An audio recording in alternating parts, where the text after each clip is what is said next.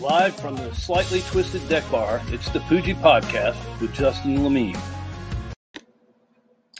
The Poojie Podcast is proudly sponsored by Cimarron Golf Club, located in Jacksonville, Florida, off County Road 210, just west of St. John's Parkway.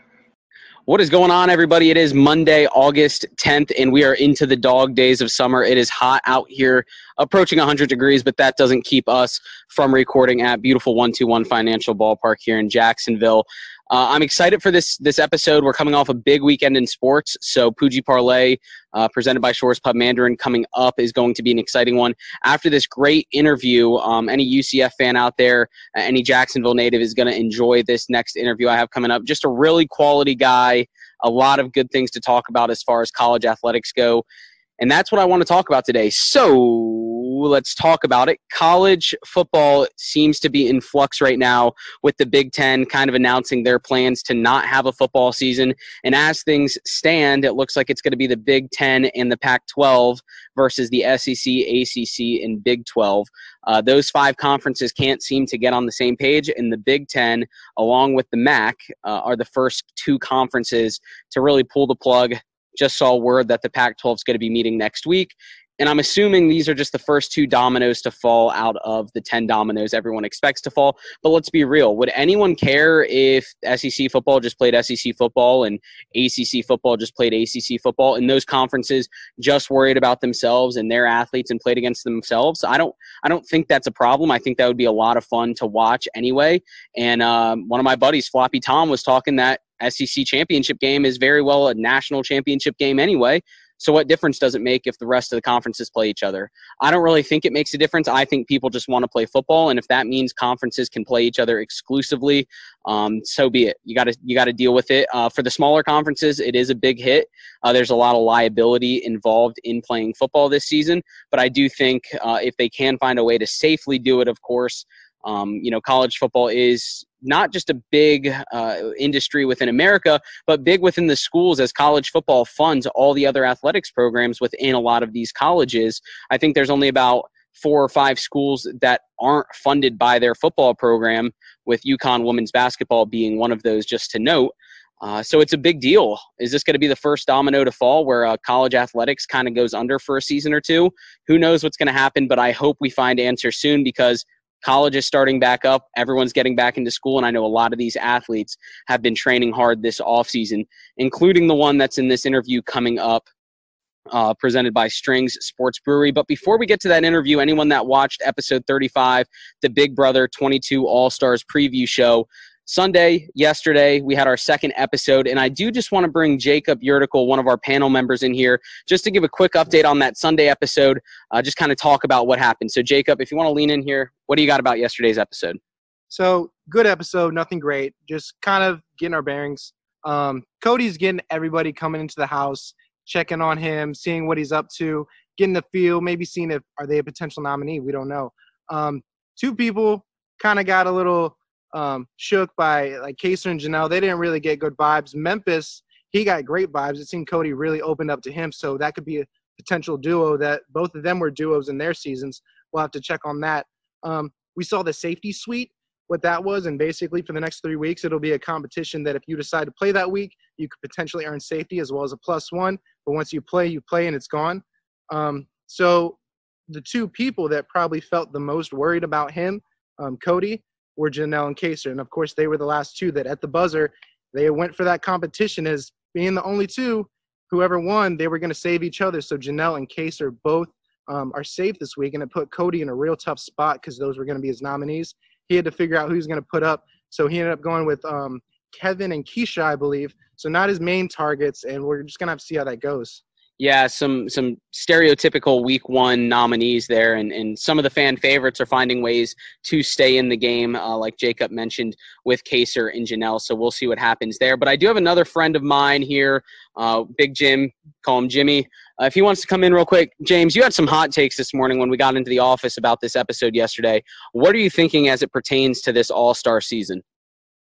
The biggest thing I wanted to point, and it, it raised some suspicions. I'm not going to say that the game is rigged. Lifelong fan, would never question the Big Brother producers, but it's just a little suspicious to me that Janelle and Kaser were the only two people talked about going on the block that Cody mentioned, and those are the only two people that entered the safety suite yesterday. So a little bit suspicious on that. Not going to call it rigged, but didn't love that. Yeah, so we'll see if those types of tendencies happen throughout the rest of the season with maybe some production TV to kind of force the hand of some certain people. But apparently production's been pretty hands-off with COVID and everything. Anything else from you, James? Yeah, I think I have two other things. One, I was very proud of Davon to be able to see through Nicole's bull crap about, hey, don't worry, I got your back because you gave me the last vote to put me over Paul. So proud of Davon. Hope she makes it. Hopefully she can kind of keep her mouth shut a little bit. That kind of burned her last season. Also, kind of happy to see Kevin on the block, and maybe we'll see his alter ego, Miss Anita Vito. Miss Anita Vito might be coming out for Kevin here this week. Next episode will be Wednesday, and then the live eviction on Thursday. So excited to get that. James, thanks for joining us. So stick around. Stay tuned for this episode 36, UCF fan favorite. Enjoy that with all the questions surrounding college football, and then stick around for Poojie Parlay presented by Shore's Pub Mandarin. But here it is, episode 36, interview 36, presented by Strings Sports Brewery. Thanks. Yes, indeed. Thank you to all of our sponsors. Obviously, Cimarron Golf Club, always doing a great job over there off of County Road 210, as well as Strings Sports Brewery, bringing you all of these interviews that you see here on the Poojie podcast. I do want to welcome on my next guest to the program, a Jacksonville native, so kind of fun for me to interview him. Went to Ed White here in town, and a 4-year player at the University of Central Florida, so Night Nation is really going to like this interview. A fan favorite throughout his 4 years with the program, and a lot of fun stories to talk about. Just a really great guy. So, Jordan Johnson, thanks for being here, man. Yo, what's up, my man? Thanks for having me. Yeah. For sure. How are things going right now? I mean, are you staying safe during these times and everything? Yes, sir. Just staying with my family, staying close, making sure everybody's safe. You know, social distancing, trying to remain safe away from this COVID-19. Awesome, man. I mean, that's definitely what it's all about, making sure our loved ones and those that are close to us are staying safe during these times. So happy to hear that from you. But I do want to get into your football career a little bit. I mean, obviously, a ton of accolades coming out of high school here in Jacksonville. Like I mentioned, Ed White. You were a 6A first-team member. You also 75th overall player in the state and 23rd ranked guard in the nation. So lots of accolades, lots of offers. What was it, I guess, that brought you into UCF, committing to a program that had just gone 0-12? What was it about them that maybe brought you in to that program to feel comfortable committing? Quite honestly, it was the recruiter who came in with me, who convinced me to come. I was actually a recruit of Georgia Tech for a long while. I was committed to Georgia Tech. I had my whole mindset on Georgia Tech, but Coach Sean Beckton, he was my recruiter for UCF, and he never lost faith in me. Like a lot of teams, when I decided to commit to Georgia Tech, they pulled out. They were like, okay, we're not going to recruit you anymore. The scholarship is no longer like on the table. You're going somewhere else now. But Coach Beck never pulled out on me. He hit me up every week, even every week during the losing season. He was texting me like, yo, man, we need you here to come turn things around for us. And indeed we did as soon as I got there, along with the rest of my guys in my recruiting class. And I'm glad you mentioned that turnaround. Obviously something I want to get into, but obviously Sean Beckton as well, you mentioned him, was a staple of UCF for quite some time before leaving a few years ago to go to Nebraska with Scott Frost. But hitting on that turnaround, you know, when we look back at that 2016 recruiting class, us as UCF fans, college football, depending on where UCF goes from here, is going to be able to look back and say that was the recruiting class that really paved the way and kind of turned the switch from off to on as far as success goes. So I guess for you, what is it like knowing that you were a part of that culture change and a part of that, I guess, recruiting class that brought the program up from, the depths up to success? It's amazing to know that you were a part of something so special. I'm looking forward to telling my kids about it one day. I want to be that has-been guy on my porch one day who's like, man, back in my day, I used to be doing this and I used to be doing that. I'm looking forward to those days. And, I mean, you mentioned the has-been days. Your first year coming out of high school playing guard, you found a lot of playing time on the field, found some success playing guard your freshman year, and then you finished up your career your last 3 seasons as a center, and you've become a great center. You became a great center through your last 3 years, an All-American center, first-team All-Conference center. What was the mindset with that transition, Jordan, and what kind of went into that? Was it playing time? Was it something that the coaches just challenged you with? Jordan, tell me a little bit about that. Quite honestly, in high school, I never played center. I played everything but center. And actually, I was against playing center for the longest. I was like, man, I'm not a center. I'm just not good at it, blah, blah, blah. And then I come into college, and comparatively in high school, I was a big guy. I was 6'2", 6'3", like big in comparison to high schoolers.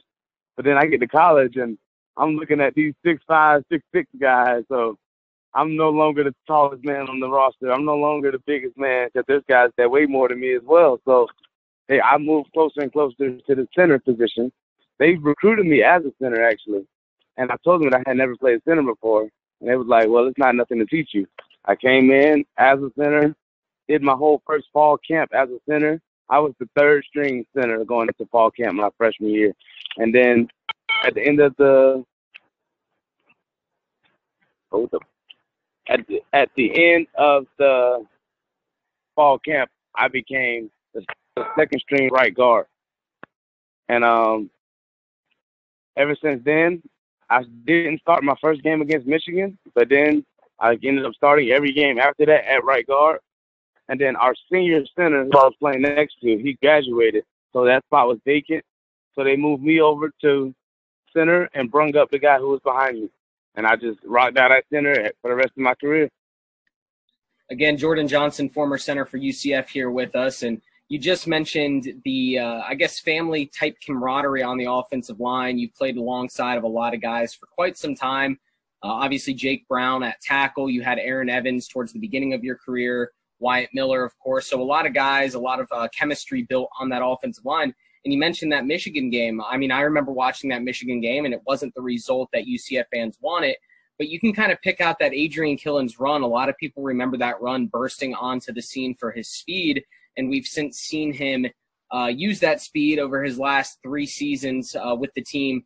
A very electric athlete, a very electric player. But in that Michigan game, playing in the Big House, what are maybe some of the more difficult defenses that you've had to go up against, maybe specific defensive lines, specific players, anything like that?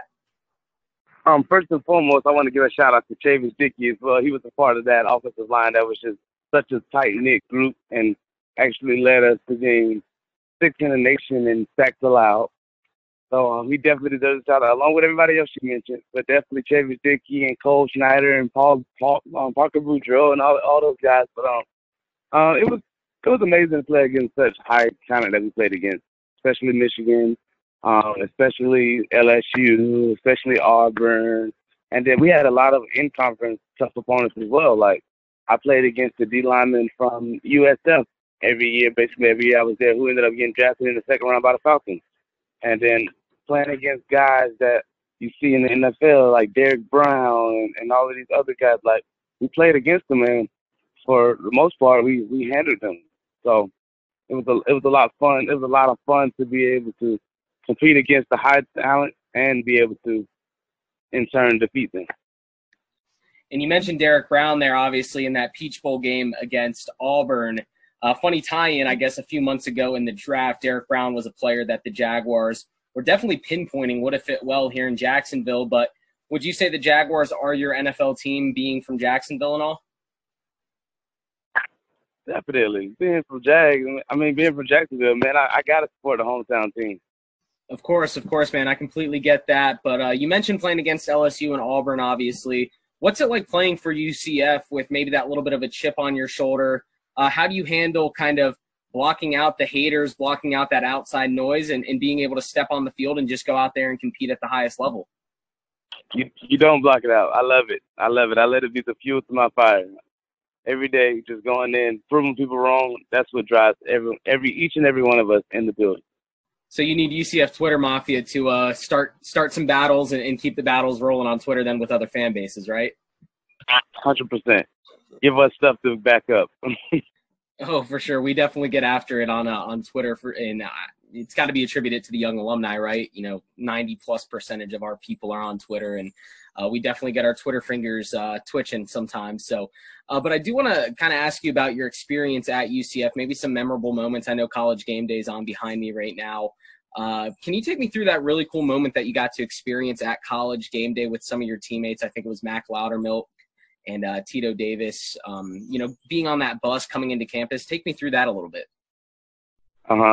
Definitely. And I also like to give a shout out to the UCF Twitter Mafia, because you guys give us stuff to back up, my man. Like, y'all are there for us, and we appreciate it.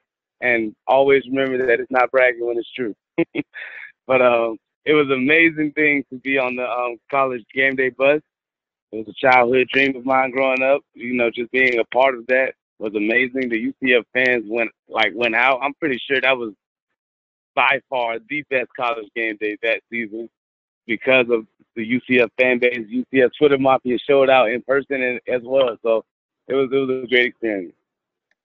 That's awesome, man. That's awesome. Again, Jordan Johnson here, former UCF center from Jacksonville, joining us on the Poojie podcast. But I know it was a long day for you guys, that College Game Day. I mean, for myself and my friends, we were there midnight the night before to get the spot right front and center. And it was really cool when UCF released the, College Game Day on Memory Mall footage on YouTube. It was really neat being able to go and point myself out and say, hey, there I am next to the UCF police car. So that was really neat. But I know I've been to a few away games. I've gotten the chance to see you at some away games, typically sitting next to the offensive line with, Coach Glenn Ellerby hyping you guys up and everything.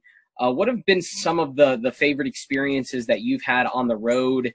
Some of the best atmospheres you've been a part of, maybe even some of the losses, taking the wins and losses out of it, but just some of your favorite away games. I know you haven't really experienced many losses, but some of the best atmospheres you've been a part of on the road. Definitely just going dated all the way back to my first game, my first start at least ever. Going in the big house. I'll never forget 103 fans in the stands that day. I'm looking for my mom, because my mom flew all the way to Michigan to come see me play. And I'm looking for my mom in the stands. She was like, Jordan, did you see me? I was like, sorry, Mom, I didn't see you. There was 103,000 people there, literally. So, sorry, I didn't see you. But that was a great experience. Always playing against USF, whether it was home or away, it was always a home game for us. Given the fact that we played in a lot of NFL stadiums was really cool, too. Like playing in the Eagles Stadium, playing in the Cardinals Stadium, playing in the Atlanta Falcons Stadium. That was amazing experience. And just, I have a lot to look back on one day.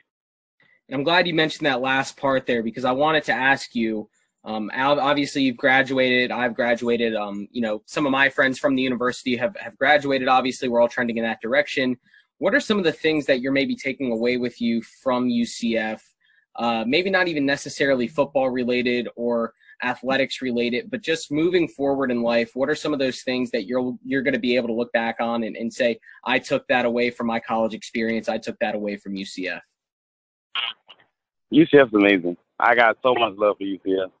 And people ask me all the time, like what was it like down there in Orlando at UCF? I'm like, when people tell you that college is the best years of your life, they are not lying, because I indeed had the best years of my life so far, hopefully, but it's been amazing.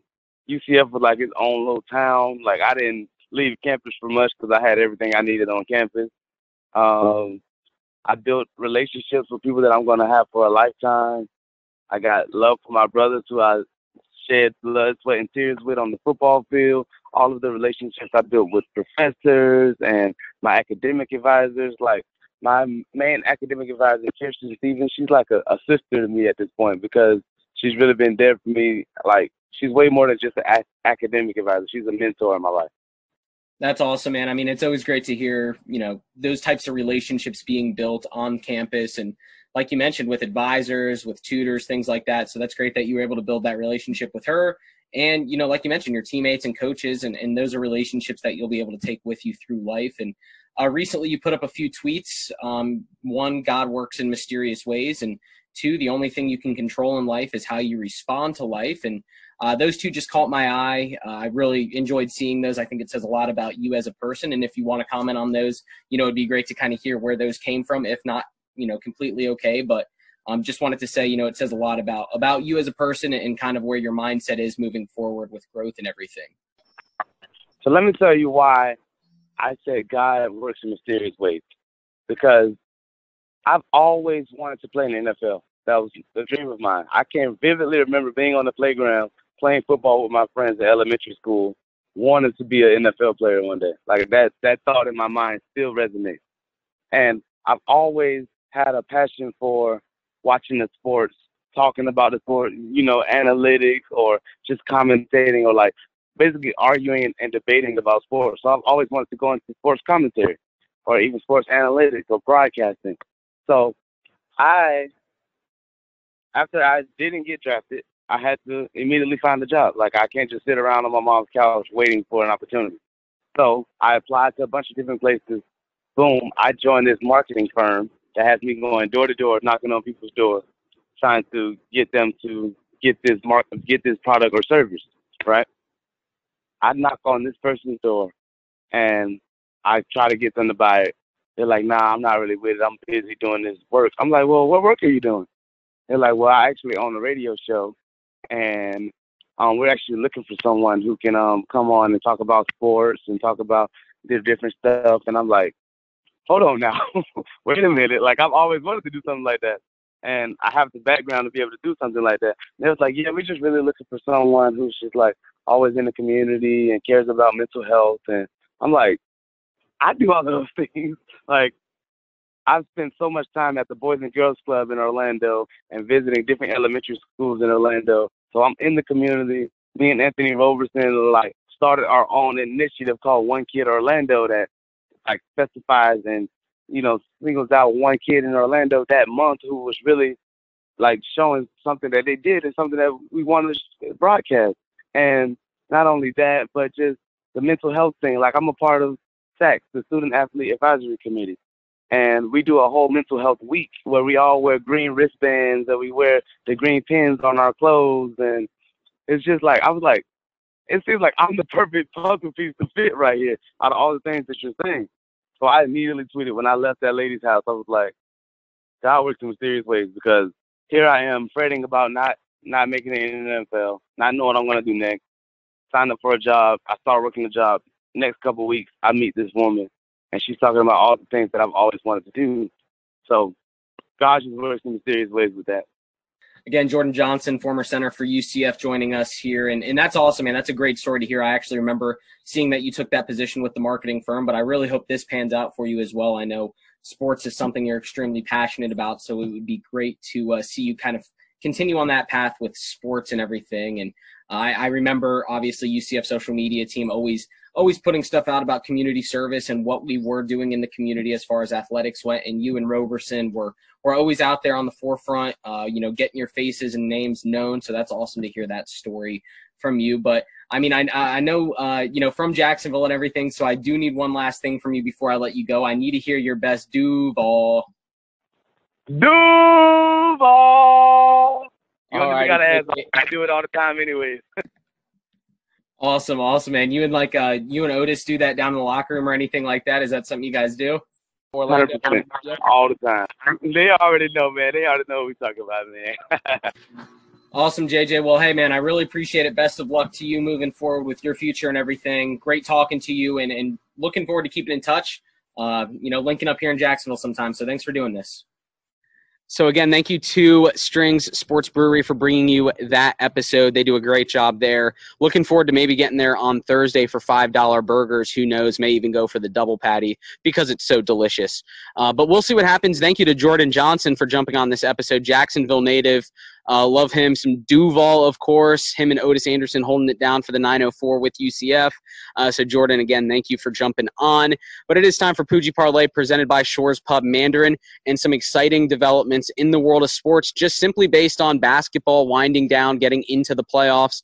The qualifying rounds for hockey have been set. The Lightning have a revenge tour against the Columbus Blue Jackets, who shut out the Toronto Maple Leafs last night. to advance to the second round, the round of 16. So excited to see that. But hopefully the Lightning don't get swept like they did last year. That was extremely unfortunate. Just a lot of other good matchups too. I know my Canucks, my Western Conference team, are playing the Blues, so I'm excited to see how they do in this playoffs. And then in the world of golf, we had an exciting weekend, interesting weekend. The players that performed on Thursday and Friday did not perform very well on Saturday and Sunday. My biggest surprise was Dustin Johnson, which it's sad that he's a surprise just simply by playing well. He had some struggles over the last month or so, but he performed well Saturday, put himself in position, and tied for second, shooting 2 under yesterday, finished 11 under. But the winner, Colin Morikawa, the Cal Golden Bear graduate out in California, was able to compete on the weekend, shot 11 under between Saturday and Sunday, came out victorious, 2 shots clear of Paul Casey and Dustin Johnson. Only his second major start, and he got the victory there, held up the Wanamaker Trophy, and dropped the lid. So that was funny. Matt Wolff, 5 under. Jason Day, another top 5 for him. That was exciting to see. And Tony Finau, a top 5 for him as well, just consistently inside the top 10 in these majors. And we also had Bryson DeChambeau break a driver on Thursday. Might have been a corked driver. I kind of want to start that rumor. But then in the world of NASCAR, we do have an exciting race coming up. But first, we had back-to-back races in Michigan with Saturday, Sunday, 160-lap races. Extremely exciting. I like those short sprints. Those are always fun. And my boy Kevin Harvick, driving the Busch Light Apple car, pulled out the victory on both days, inching out Keselowski on Saturday and his competitor Denny Hamlin on Sunday. So Harvick, Hamlin, and Keselowski seem to be the top 3 drivers, and Martin Truex finished 3rd on both days. So it was exciting in NASCAR, and we have the Daytona Road Course coming up on Sunday. I'm excited to see that because later this month we have the Daytona Coke Zero 400. If that's what it's still called, it's changed sponsors over the past 10 years. But we're back at Daytona for the 400 at the end of August. But the road course coming up on Sunday. So be sure to stick around on our Instagram, the Poojie Podcast, Facebook, friend me. Check out all of our content and obviously here on YouTube, but we are on Spotify as well. For all the exclusive content on Instagram, you'll see all of the Poojie Parlay picks there. You'll see all the behind-the-scenes content on the Instagram page. But until next time on Thursday, go watch some Big Brother on Wednesday, and we'll have a live eviction preview show for you on Thursday with some tidbits about what we think is going to happen. Have a great week. Be sure to follow our show on Spotify, Apple Podcasts, Google Podcasts, and other podcast streaming services, as well as subscribe to our YouTube channel to check out unique video elements for each interview.